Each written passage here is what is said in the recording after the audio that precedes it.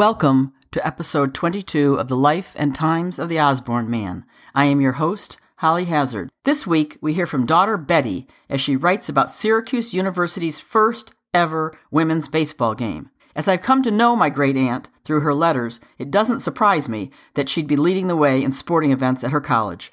Here's Betty. April 26th, 1921. Dearest Mother, seeing as how this is all on the paper, I can find it will do, won't it? I was so glad to get your letter and know that you're better and know that you caught the train and got home all right. I sure did like having you here. It seemed great for you to be here more than one day. And although there was a little rush, not an awful rush, it seemed as if you almost made a little visit this time.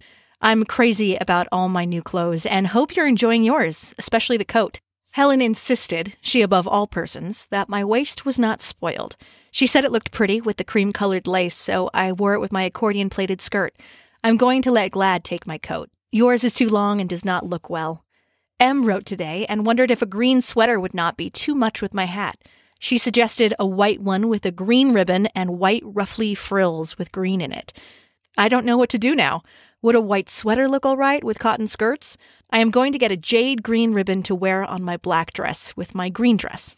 Tell Louise I give her a most special and cordial invitation for Women's Day, and that I shall be highly pleased and delighted if she should deem to consider the invitation positively, opposite of negatively.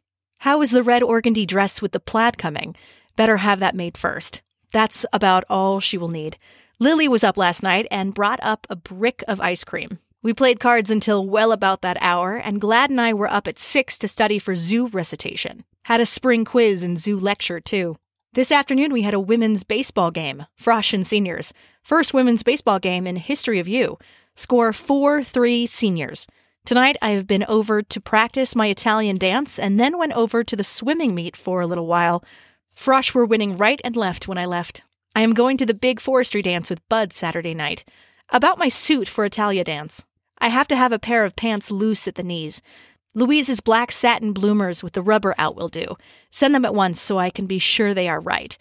We wear all white blouses with flat, soft collars. I think I can use my white waist I was talking to you about. It's going to be in the stadium this year, and lace won't show, I think. And don't forget about tambourine. I think by tomorrow morning there will be 2 new girls wearing Alpha Chi colors. Both awfully nice, if we get them. Lovely warm weather. I am living in the bathtub every night. Guess this was all I had to write. Lots of love, Betty. Frank, write to Glad, but don't tell her I told you to. Sis. While Betty was all in on pushing barriers for women's sports at Syracuse, she was conservative in other ways.